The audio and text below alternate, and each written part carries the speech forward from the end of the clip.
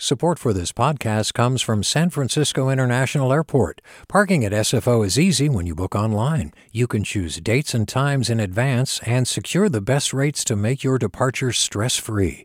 Learn more at flysfo.com/parking. Support for KQED podcasts comes from Star One Credit Union, now offering real-time money movement with Instant Pay. Make transfers and payments instantly between financial institutions, online or through Star One's mobile app. Star One Credit Union, in your best interest. From KQED.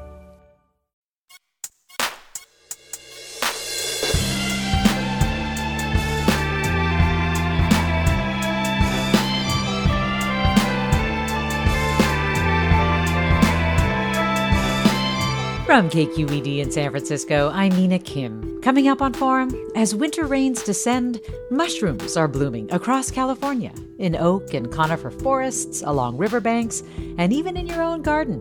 You can forage for the winter trio, yellow-footed chanterelles, black trumpets, and hedgehogs, and you may even come across our new state mushroom, the massive California golden chanterelle.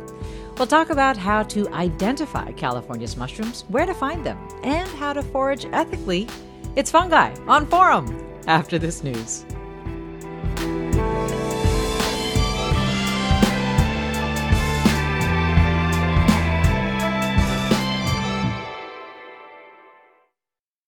Welcome to Forum. I'm Mina Kim.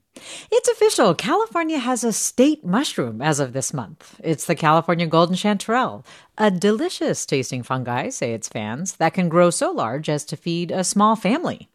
It's one of many mushrooms that you might find in California's forests this season. And so this hour, we're going to learn more about mushroom foraging and how to prepare the bounties you might find. What have you always wanted to know about mushrooms? Identifying them, picking them, or cooking them? You can tell us at 866-733-6786. You can email forum@kqed.org, or you can find us on our social channels at KQED Forum. We're on Instagram, X, or at our Discord community. Joining me now from Los Angeles is Jess Starwood, founder of the Wild Path School, where she runs foraging, wild foods, and herbalism classes for adults and kids, and is also the author of Mushroom Wanderland. Jess, welcome to Forum. Hi, I'm happy to be here. Glad to have you with us. And also with us is Gordon Walker, who's based in Napa, a PhD biochemist, mushroom educator, and fermentation consultant. He also hosts the podcast Fascinated by Fungi. Gordon, really glad to have you too. Thank you for having me. So a state mushroom, as I mentioned, tell us about the California golden chanterelle and why it's the symbol, Gordon. I understand you had some role in at least us getting a state mushroom. Well, it was a product of a voter referendum where we voted on a number of different mushrooms, and the California golden chanterelle wasn't actually my first choice, but it is a very emblematic mushroom, especially of California, given the species name there. It associates with oak trees, and it's having a banner season this year. It's absolutely everywhere. And as far as I know, it fruits pretty much up and down the entire state. I think Jess sees it in LA, the same as I see it here in Napa and Sonoma. And I went in last June with an invitation from the California Biodiversity group. And thanks to Rep. Ash Kalra, we got a chance to go before a Senate committee and essentially pitch our case that the voters would like there to be a state mushroom. I talked a little bit about my experience of foraging it, cooking it, and finding it, because there's just these huge, beautiful, charismatic golden mushrooms. They tend to be a little bit dirty, so their other name is mud puppies because they're kind of down in the dirt, but they're phenomenal, and I'm just really happy that we have a state mushroom now. Yeah, well, tell me a little bit more about the case you made. You described talking about foraging for it and all of that, but what is the value of designating a state mushroom? What does it communicate? The value is putting fungi first in a way, because we've always talked about flora and fauna. And there's sort of a new movement from a thing called the Fungi Foundation to globally start adopting terminology for funga. So we're including fungi in the conservation language. And I think it's a huge step forward because California has recently invested a bunch of money in trying to understand what types of mushrooms and fungi are around here in the state, so we can get a baseline for how many species there are. And that allows us, as the future goes on, to understand how things are changing as a function of climate change. And it's just really important for California as a bastion of biodiversity and sort of protector of nature to adopt a state mushroom and ensconce that in legislation. Yeah, I do feel like I've learned more and more about just how critical mushrooms are in our ecosystems. And so this is something that draws attention to that. You also mentioned that the golden chanterelle is not your first choice. So what was your first choice? My first choice was the jack-o'-lantern mushroom. It's Omphallotus olivascens. It's this big, sort of pale orange, greenish mushroom that glows in the dark, and you can use it to dye fabrics, but it's also fairly toxic. And I think it's a more interesting mushroom overall, even though it's not an edible one. This just has different uses and is very common. And it's one that people also confuse for the chanterelle. So it's a good one to kind of be aware of if you're out looking for those chanterelles. Because, as you say, it is a toxic mushroom. But It is. It's not deadly toxic, but it will certainly screw with your gut for a while. It's actually, have you ever seen Phantom Thread? It was it's a thing about this designer, crazy sort of fashion designer guy, and he freaks out every once in a while. And there's a woman who feeds him poisonous mushrooms to kind of slow him down, and she actually feeds him Omphallotus, jack-o'-lantern mushrooms. In the movie, they just spray paint some oyster mushrooms orange, but it's close enough. So. I did see that mushroom or that movie, and now I'm so glad to know what that mushroom was. Yep. There you go. Well, Jess, I am guessing that you're pretty happy about the golden chanterelle because I understand that it is one of your favorites. Tell us a little bit more about it, what maybe Gordon left out, and even why people say it's delicious.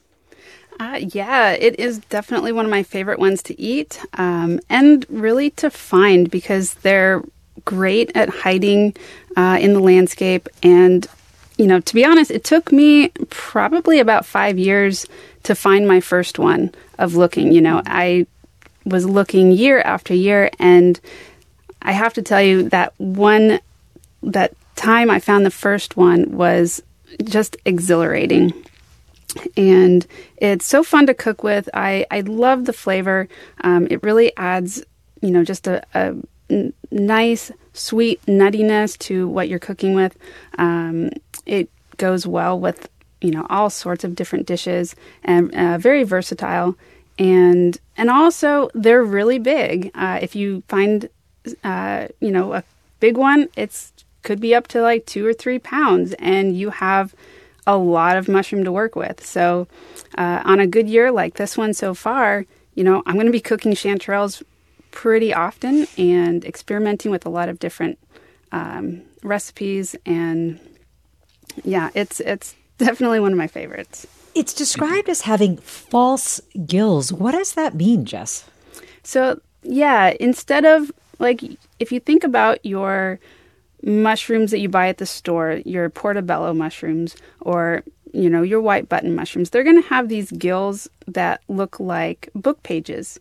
And a chanterelle doesn't have those. It has more of a vein-like texture instead of those gills. So, that's what you're going to be really looking for so that you're not confusing it with another possibly toxic mushroom that you should not be eating.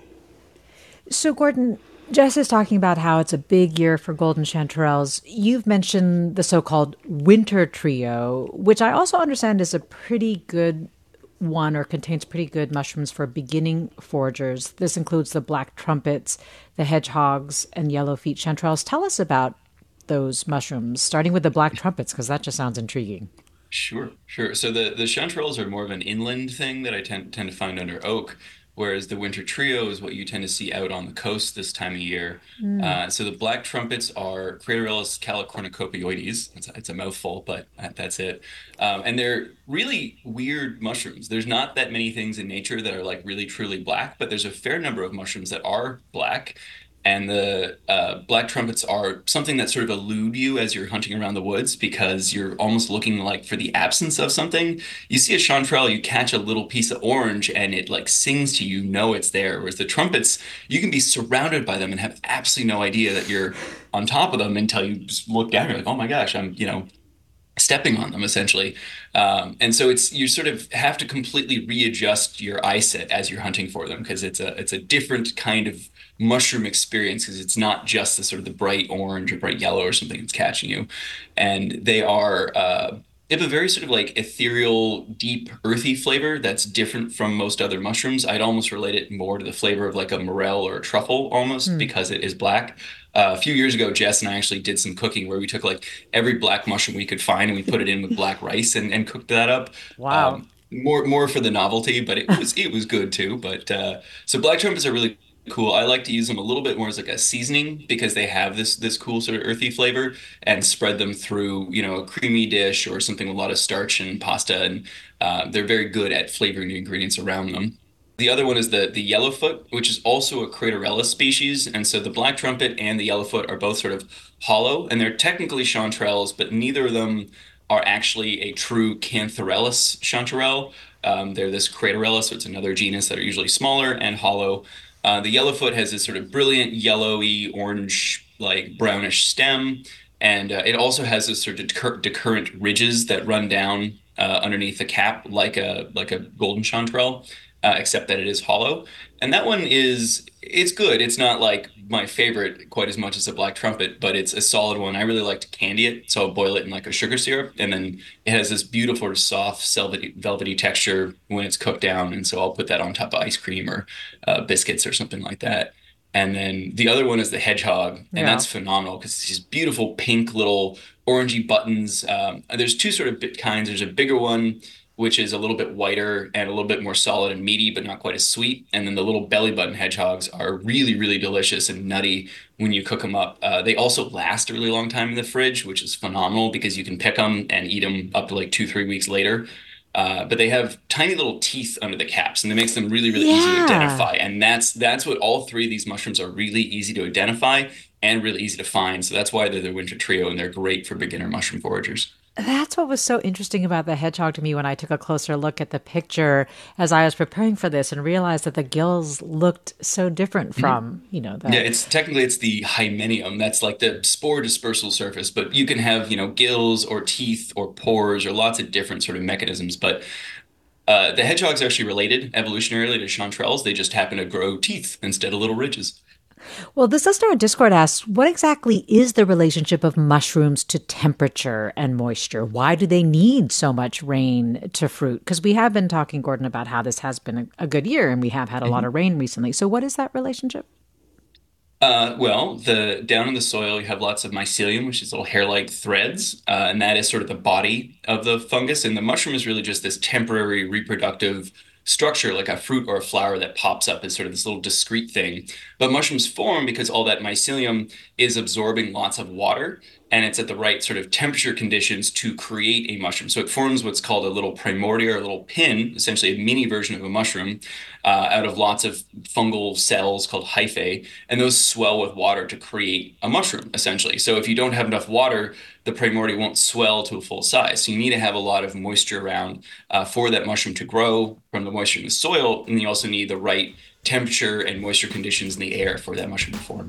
We are talking about mushroom foraging in California. And listeners, I want to know, have you been out mushroom foraging this season? What have you found or noticed? Or maybe you're curious about mushroom foraging, haven't tried it yet, and have questions about getting started. You can email them to forum@kqed.org. Find us on our social channels at KQED Forum. Call us at 866-733-6786, 866-733-6786. Maybe there's a particular mushroom you're trying to find. We'll have more after the break. Stay with us. I'm Mina Kim.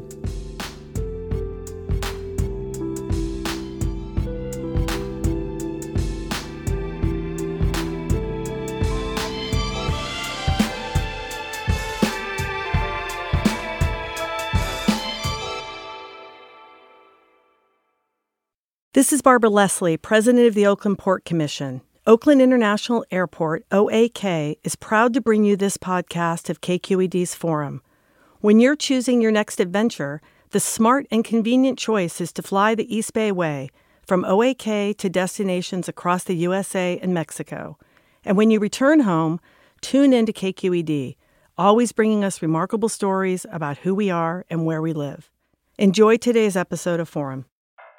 I'm what you might call very good at hide and seek. And since we got Xfinity, we have Wi-Fi all over the house, even in my super secret hiding spots. So I can kill time in here by streaming my favorite... Ha! Found you. How? You left Find My tablet on. Get wall-to-wall Wi-Fi on the Xfinity 10G network. Restrictions apply. Not available in all areas. Actual speeds vary.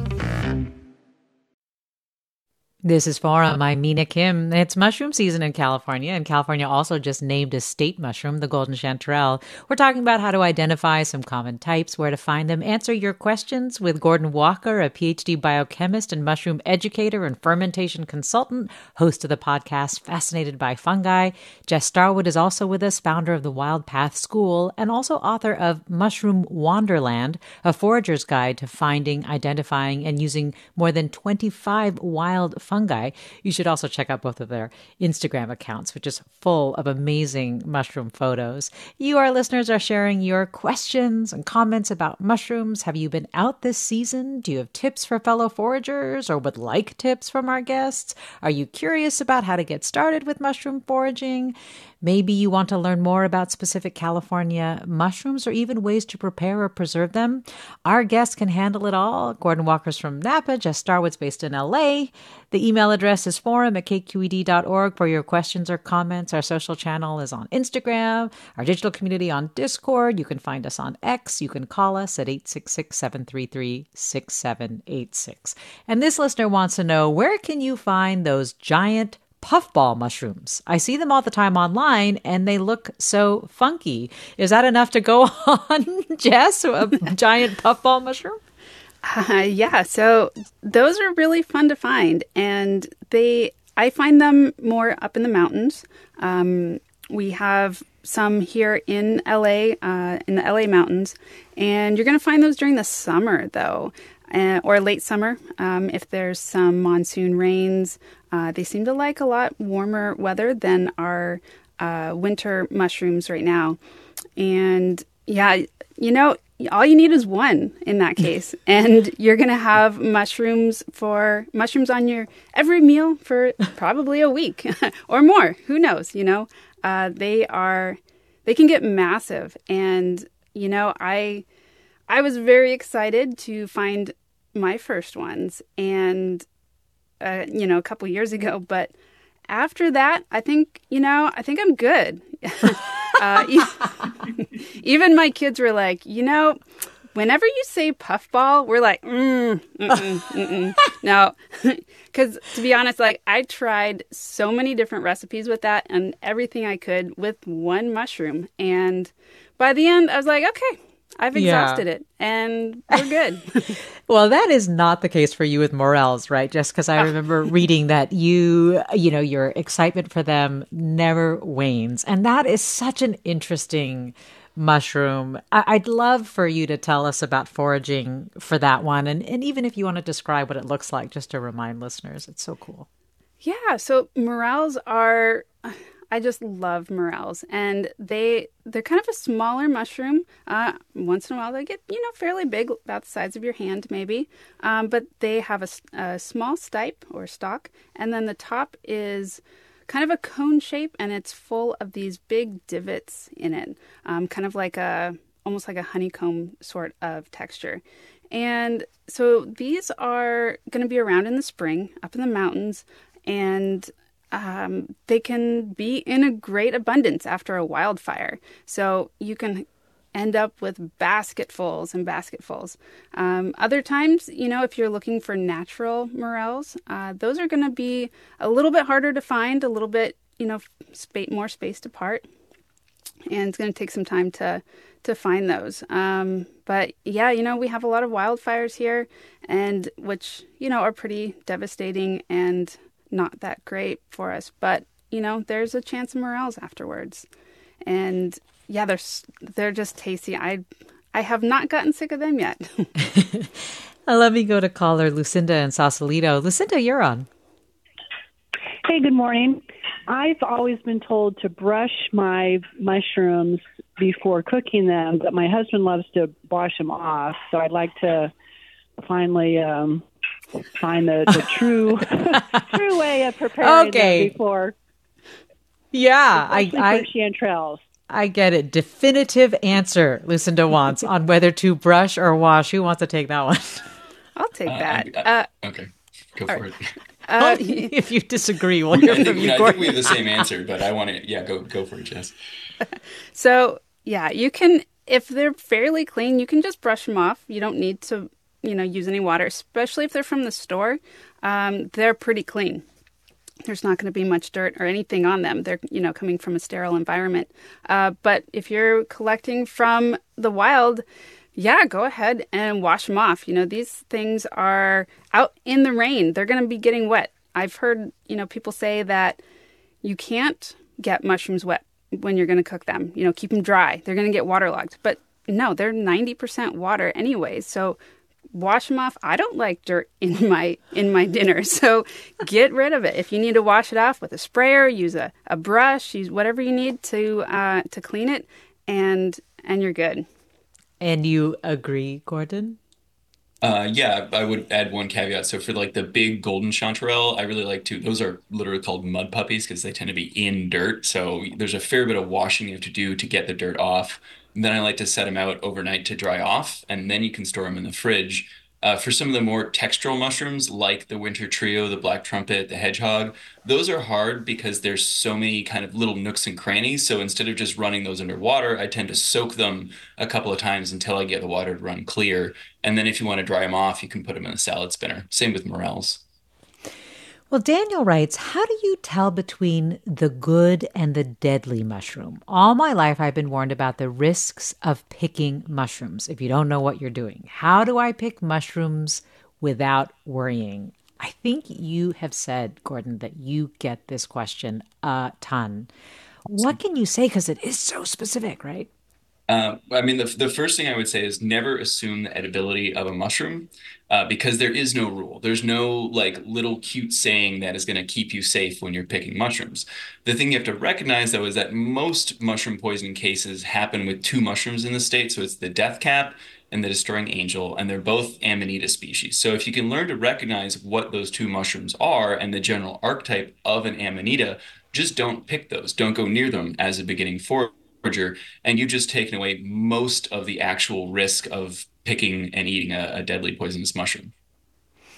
Well, Chris writes, please stress that foraging is not allowed at almost all our local parks and preserves. Please don't just pick up a mushroom, look at it, and toss it down again. Part of the pleasure of winter walks is noticing fungi.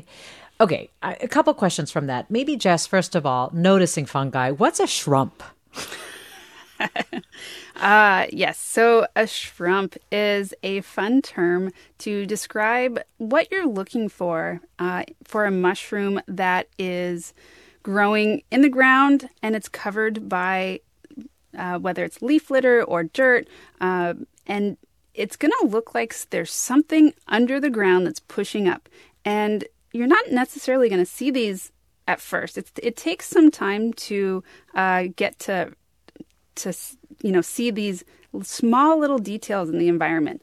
I was with Gordon when he was first learning to identify shrubs, and it was amazing to see him just so excited. Like from 1 minute, he's like, "There's no mushrooms here," to the next minute of, "Wow, they're all here. Like there's one, there's one, there's one," because you're just looking for these little disruptions in the ground, and whether it's a crack in the dirt or you can see the leaves are being pushed up from underneath. And that's like with our chanterelles. You can have a 2-pound mushroom hiding under all of this duff, and you just see a small little crack of like maybe there's a little bit of yellow under there of something that's peeking through. And yeah, so shrumps are key to finding a lot of good species. Yeah, these are areas where the earth is raised. So then the other thing that question or comment about not foraging in certain places points out is, how should we forage if we're starting? Like, where should we go? What should we know about where it's allowed and where it's not allowed? Just some of the basic things, Gordon, for getting started. So You have to check all of your local laws and municipalities. As far as I know, there's really no hunting in state parks outside of Point Reyes, Salt Point, and Jackson State Forest. And you can hunt at Point Reyes and Salt Point, but there are limits, and so you want to be aware of what those limits are. And then in Jackson State Forest, you need to obtain a permit to forage there, but there are no limits. In terms of going out and looking and touching and doing other things with mushrooms, I would highly encourage people to actually get down on the ground and like look at a mushroom. And you can pick it up, smell it, touch it, feel it, take photos of it. You usually have to pick a mushroom to take a decent photo of it, but then you can just put the mushroom right back where it was. And no harm, no foul. You don't need to go off path and touch every single mushroom. But I think it's okay to interact with nature a little bit as long as you're doing it responsibly and you're not like wantonly destroying everything that you see. Yeah. And then also, in terms of cutting or plucking the mushroom, I understand this is kind of a big debate in the mushroom community. Well, it's a debate really only on one side. I feel like it's a debate from people who aren't educated enough about mushrooms, so that the only thing that they know is that they've heard that you should cut a mushroom, but they can't really explain to you why. They'll say, "Oh, because more mushrooms won't grow," and you're like, "Well, that's clearly not true." Jess and I have gone out and cut or plucked mushrooms in many places before, and we continue to find mushrooms there the next year. This misunderstanding comes, I think, just from sort of like cultural norms. And there was a study they did. There was a 30-year longitudinal study they did in Switzerland, as well as a sort of a 14-year parallel study they did in Norway, where they had different plots where they were cutting versus plucking. And what they saw over 30 years worth of data was that there was no significant difference in the number of mushrooms or the diversity of mushrooms that would come up between the two different harvesting things. The one effect they did see was that the more trampling of an area, the more compaction of the soil led to less mushroom fruiting bodies. And that's my worry, is that the few parks that people are allowed to go forage at are getting absolutely trampled because people aren't allowed to go elsewhere. And that's going to hurt the mushrooms more than I think people really taking stuff out of the environment in many ways. Well, let me go to Brian in San Rafael. Brian, join us. Hi. I recently got into foraging last year with all the big rain that we got. And this year I was happy to find my first porcini on the coast. And what I've been wondering about is how I've noticed how mushrooms make such striking photos. They're really Instagrammable. They make really popular posts on social media. And I think a lot of people, along with myself, have gotten into mushroom foraging in the last couple of years. And I'm wondering, how much more popularity do you think our local area can sustain? So it kind of gets at what you were talking about a little bit about people trampling on mushrooms and the concerns that you have around that. Do you worry, Gordon, about the foraging area's ability to handle a growing popularity, more people out there doing this? Yes, but less about the people that are doing it and more about the health of the habitat, because it's the health of our pine forests that determine how many more porcini there are going to be. These are ectomycorrhizal mushrooms, so the mycelium is living in conjunction with the living roots of trees. And unfortunately, our pine trees especially are really suffering right now because of a bark beetle and this Cryptoporus vulvatus, this little sort of mochi of the woods looking thing that grows all over pine trees and ends up killing them in conjunction with this bark beetle.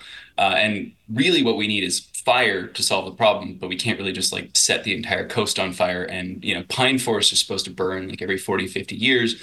But we've been doing so much fire suppression that a lot of these pine trees are dying, which I think is having a much larger effect on the number of porcini that are popping up than necessarily like the popularity of foraging. Because ultimately, it's still a relatively small percentage. People who go out don't always find everything. People aren't systematically removing everything from the woods. And there is some argument that like removing a certain amount of biomass will impact mushroom populations, but it's the loss of healthy tree habitat and climate change that is having a much larger effect than individual foragers. Well, so just let's say that you have figured out where are the legal places to go. You are aware and have made yourself aware of the ways that you can maybe have environmental impacts and are going to try to work to mitigate those. How then should you choose a foraging location? What are the kinds of things you should be looking for? Yeah, so looking at your environment, I think as a forager, you really get to develop a sense of reading the landscape. So mushrooms, are going to be looking for, or they're going to be in areas that are going to collect water. They're going to be in areas that are shady, that aren't going to dry out. So you're taking into consideration, rainfall and sunlight, and, north-facing mountainsides tend to be more abundant in mushrooms because it gets less direct sun. Areas that are exposed to, the elements, wind and sunlight, are going to be drier. So you're not going to really be looking there as much. And also taking into consideration the weather. Has it been raining lately? I wouldn't really go mushroom hunting in the middle of July in Southern California. We just don't get any rain, and it's dry and hot. So, you're looking for, where the water's going to collect. You're also going to be looking for dead or dying trees for stuff that is saprophytic. Those are ones that are, feeding off of dead trees, like your oyster mushrooms, your chicken of the woods, lion's mane as well. So don't forget to look up.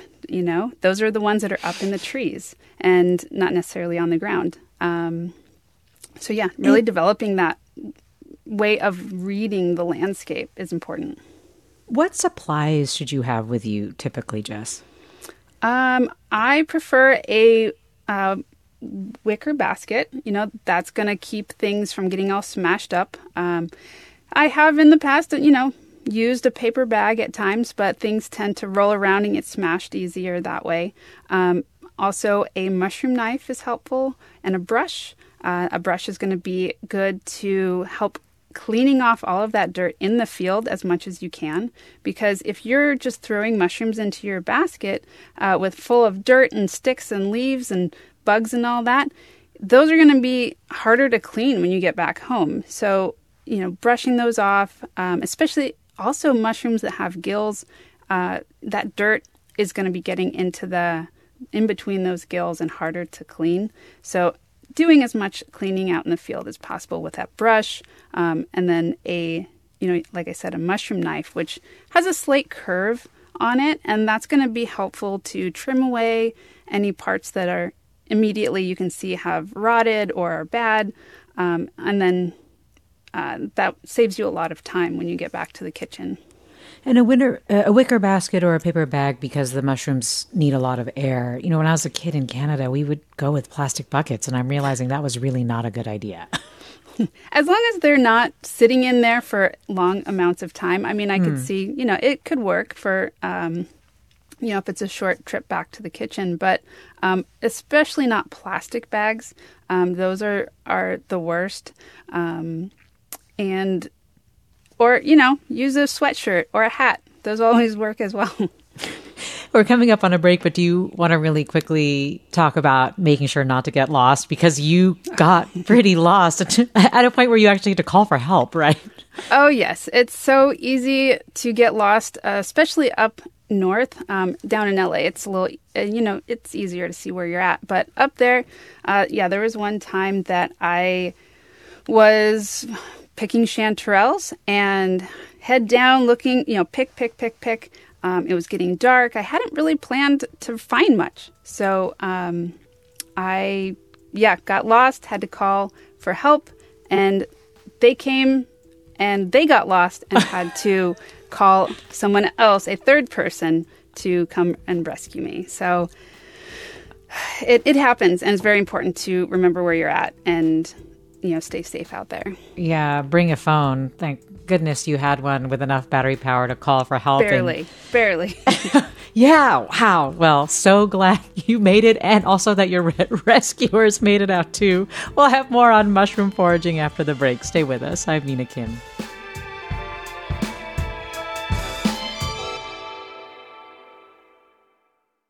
This is Barbara Leslie, president of the Oakland Port Commission. Oakland International Airport, OAK, is proud to bring you this podcast of KQED's Forum.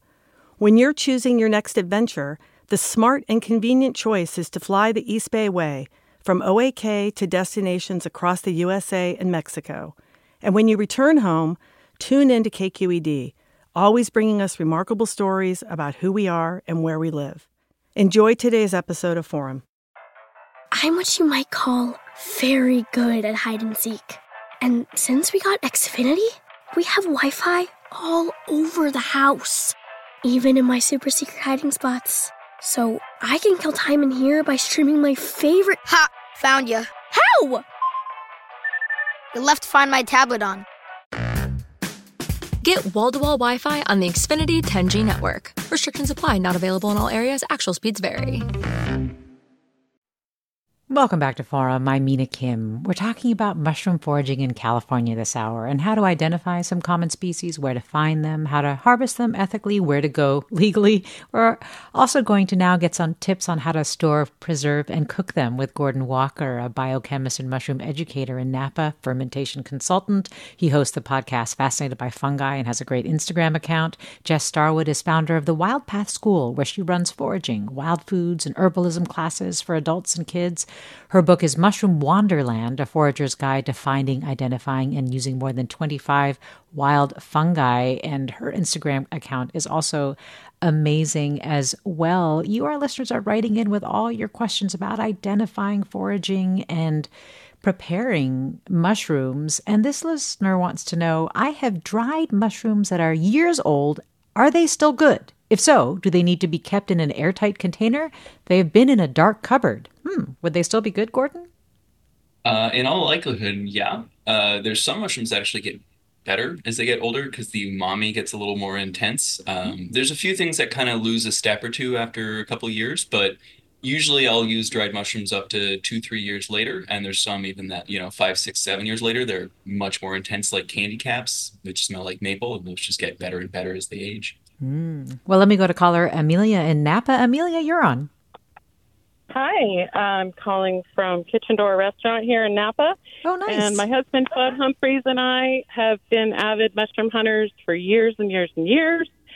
I just wanted to say that my favorite way to eat wild mushrooms is not on his mushroom pizza, although it is fantastic, but I love them in a quesadilla.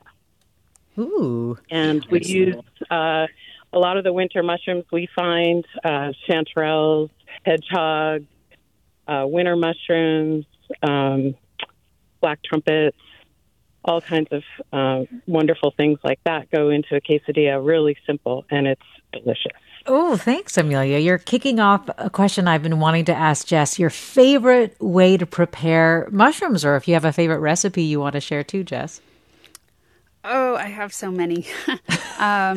Yeah, mushrooms really pair well with, like she said, in the quesadilla, they pair well with cheese and, fatty foods. I tend to go more towards plant-based, so things like cashew cheese and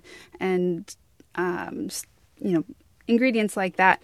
But they also pair, the umami in them also pair well with meats as well, and great with pasta and things that can handle that heaviness of them. And I also like experimenting and doing things, a little bit differently as well. So, going back to my puffball experimentation phase, I made this puffball waffle once, which, you take a slice of the giant puffball and batter it and fry it in a waffle iron, and you have something very unique and unusual. I've heard people, and I've also tried it myself, doing the mushroom pizza with a puffball and slicing that into a large, as the crust, a large slice as the crust, filling with all your toppings, cheese, and other mushrooms. You could do that, vegetables and whatever, and then baking that, and you have a very mushroomy mushroom pizza.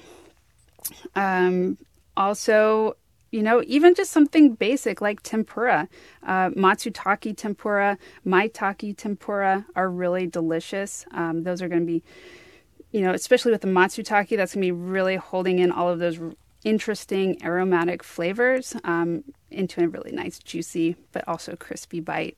Mushrooms are quite, flexible in a lot of different applications and fun to experiment. I think there's a lot of experimentation with them that can be explored that we haven't yet. Jess, what's the nutritional value of mushrooms? So for the most part, most mushrooms are up to like 90% water. So they are also high in fiber.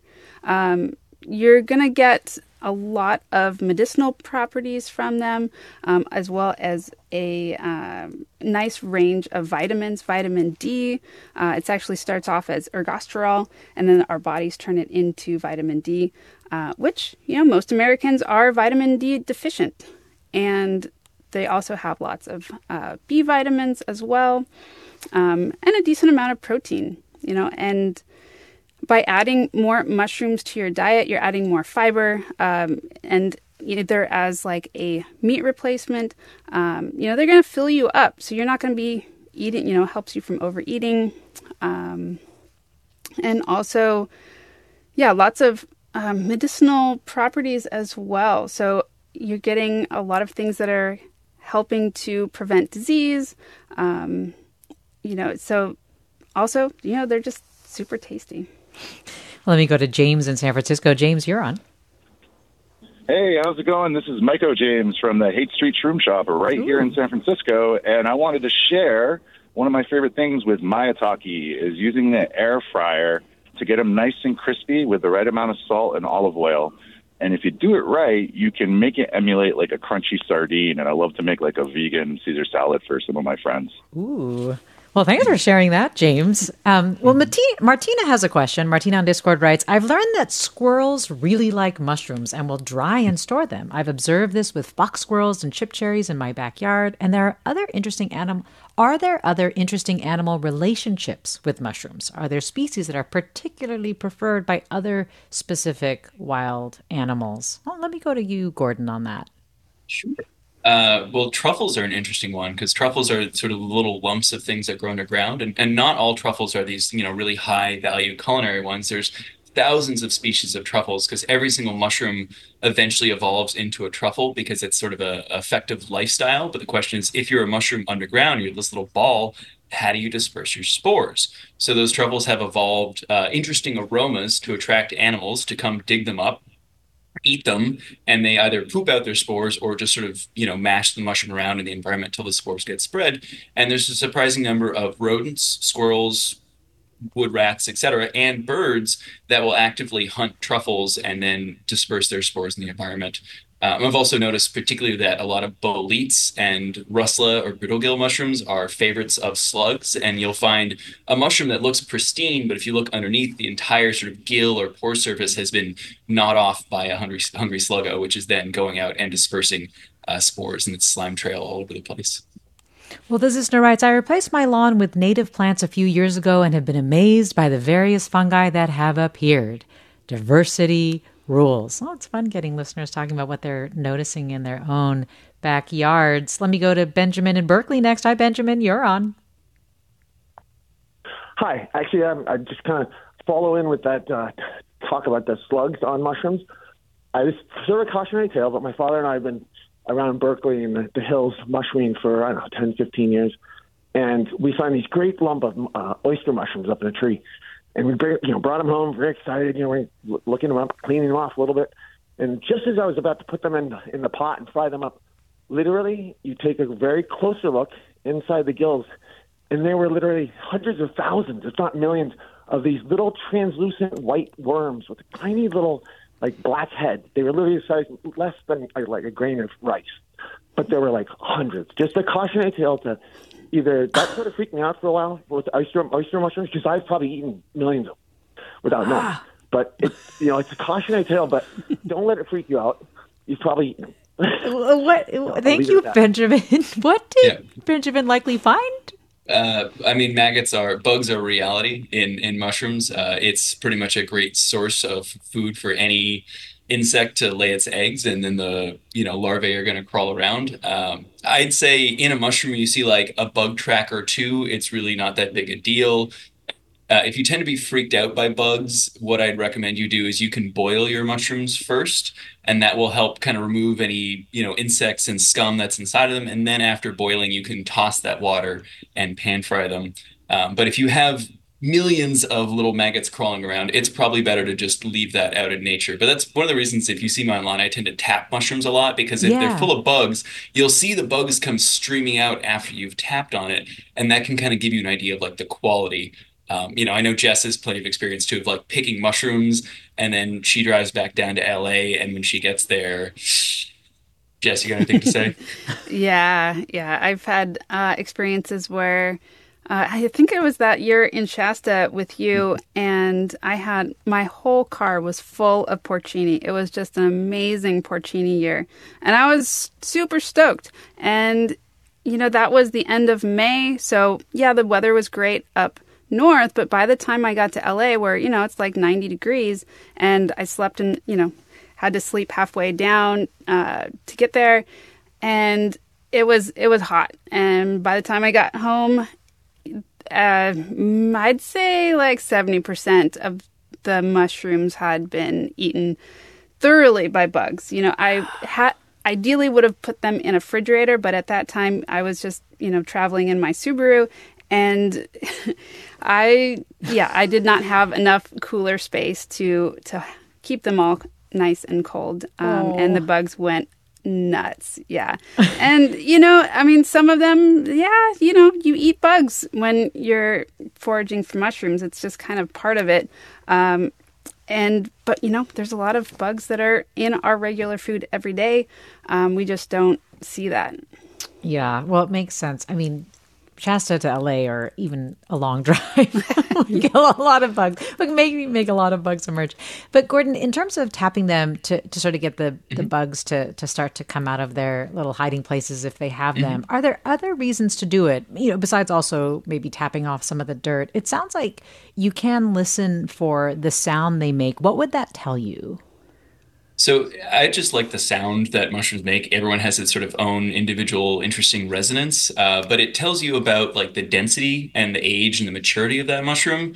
So a small one will have sort of a very like peaked noise that it's because it's so dense and that all the fungal tissues are so tightly wound that you end up with sort of a really like clean tap. Whereas a bigger, more blown out mushroom will sound much more sort of hollow and thumpy kind of thing. But it really does depend on the type of mushroom too. So chanterelles are very resistant to bug damage. You don't normally find a chanterelle that's full of bug holes, whereas it's almost impossible to find a porcini that doesn't at least have one little, insect or maggot kind of crawling around in there. But that's what speaks to how long a mushroom will last as well. So if you have nice solid taps, you know that it's a good quality mushroom. And usually that's the kind of thing you're going to find under a shrump. If it's already popped out and it's open on the surface, it's usually sort of past the point where you're going to want to pick it anyhow, but you can use that as a guide to go find little bumps and shrumps nearby, which will then have sort of the little primo specimens that you can pick and give them a little tap.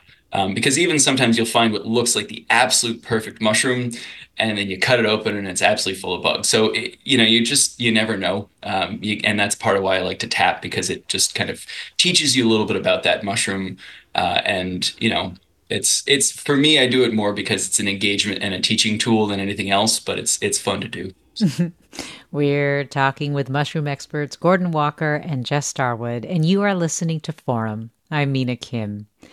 And this listener writes, my mom used to make this amazing dish with chanterelles, an omelet with onions and thinly sliced potatoes and cheese, simple and delicious. Chanterelles are also good in a cream sauce with chicken or rabbit stew. Thanks, Noelle, on Discord for that comment. Martina writes, my 4-year-old daughter is amazing at finding mushrooms. She found a really cool translucent one called a cat's tongue just a couple weeks ago. My 4-year-old son found the biggest king bolete on a little neighborhood trail in Bolinas. A friend and I who were with him just walked right by it.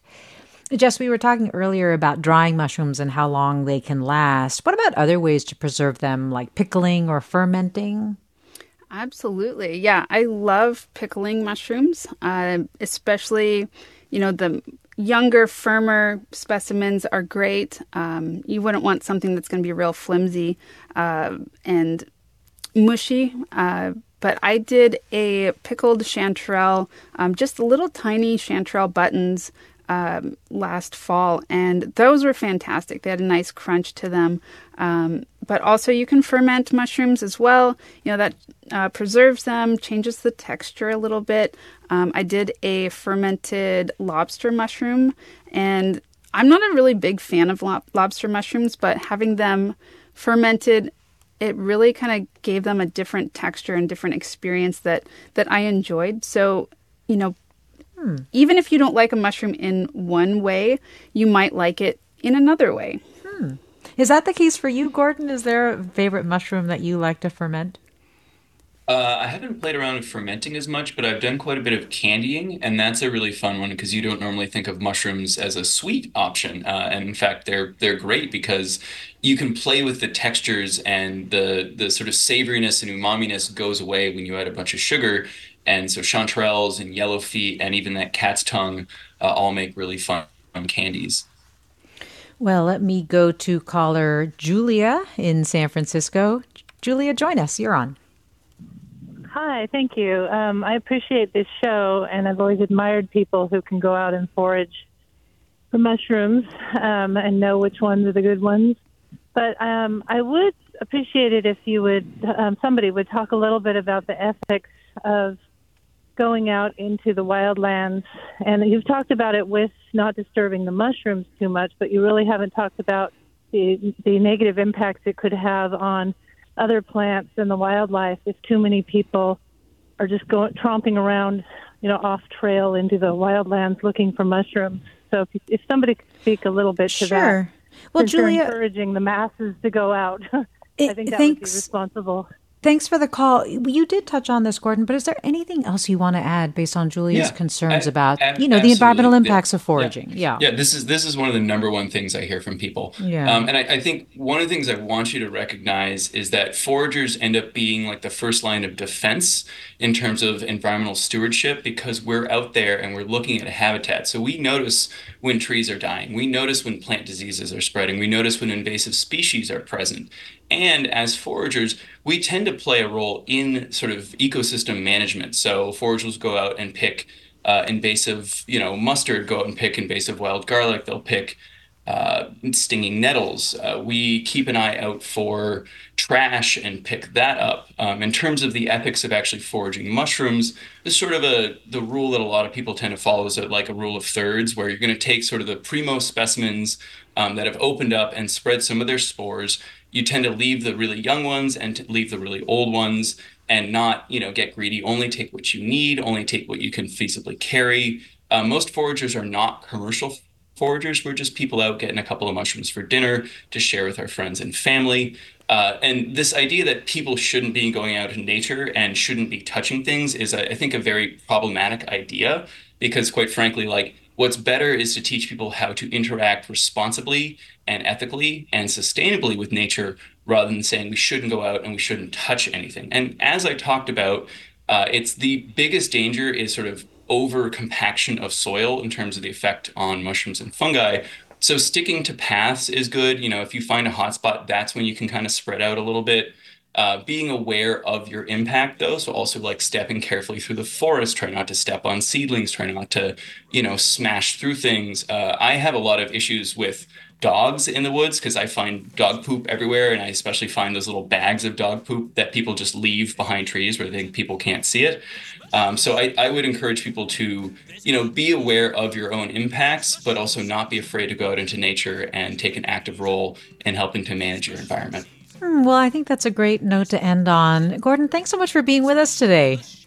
Thank you for having me. Again, Gordon Walker, a mushroom educator, PhD biochemist. Check out his Instagram because I think we only scratched the surface when it comes to mushrooms. Jess Starwood, the book is Wanderland, Mushroom Wanderland, and founder of the Wild Path School. Thanks so much, Jess, for coming on as well. Thank you so much. It's been a pleasure. Thanks, listeners. Thanks, Susie Britton, for this segment. This is Forum. I'm Mina Kim. There's a good reason. It's mushroom season. There's a good reason. It's mushroom season. Funds for the production of KQED's Forum are provided by the John S. and James L. Knight Foundation, the Generosity Foundation, the Germanicos Foundation, and the Heising Simons Foundation. This is Barbara Leslie, president of the Oakland Port Commission. Oakland International Airport, OAK, is proud to bring you this podcast of KQED's Forum. When you're choosing your next adventure, the smart and convenient choice is to fly the East Bay Way from OAK to destinations across the USA and Mexico. And when you return home, tune in to KQED, always bringing us remarkable stories about who we are and where we live. Enjoy today's episode of Forum. I'm what you might call very good at hide and seek. And since we got Xfinity, we have Wi-Fi all over the house, even in my super secret hiding spots. So I can kill time in here by streaming my favorite... Ha! Found you. How? You left Find My tablet on. Get wall-to-wall Wi-Fi on the Xfinity 10G network. Restrictions apply. Not available in all areas. Actual speeds vary. Hey, John Favreau here. There's no shortage of political takes in 2024, but quantity doesn't cut it. We need a better conversation about the latest biggest election of our lives. On Pod Save America, me and my co-hosts cut through the noise to help you figure out what matters and how you can help. Every Tuesday, Wednesday, and Friday, Pod Save America is breaking down the political news that makes us laugh, cry, and snap our laptops in half. Expensive year for laptops. Make sure to check out new episodes of Pod Save America on your favorite podcast platform or our YouTube channel now.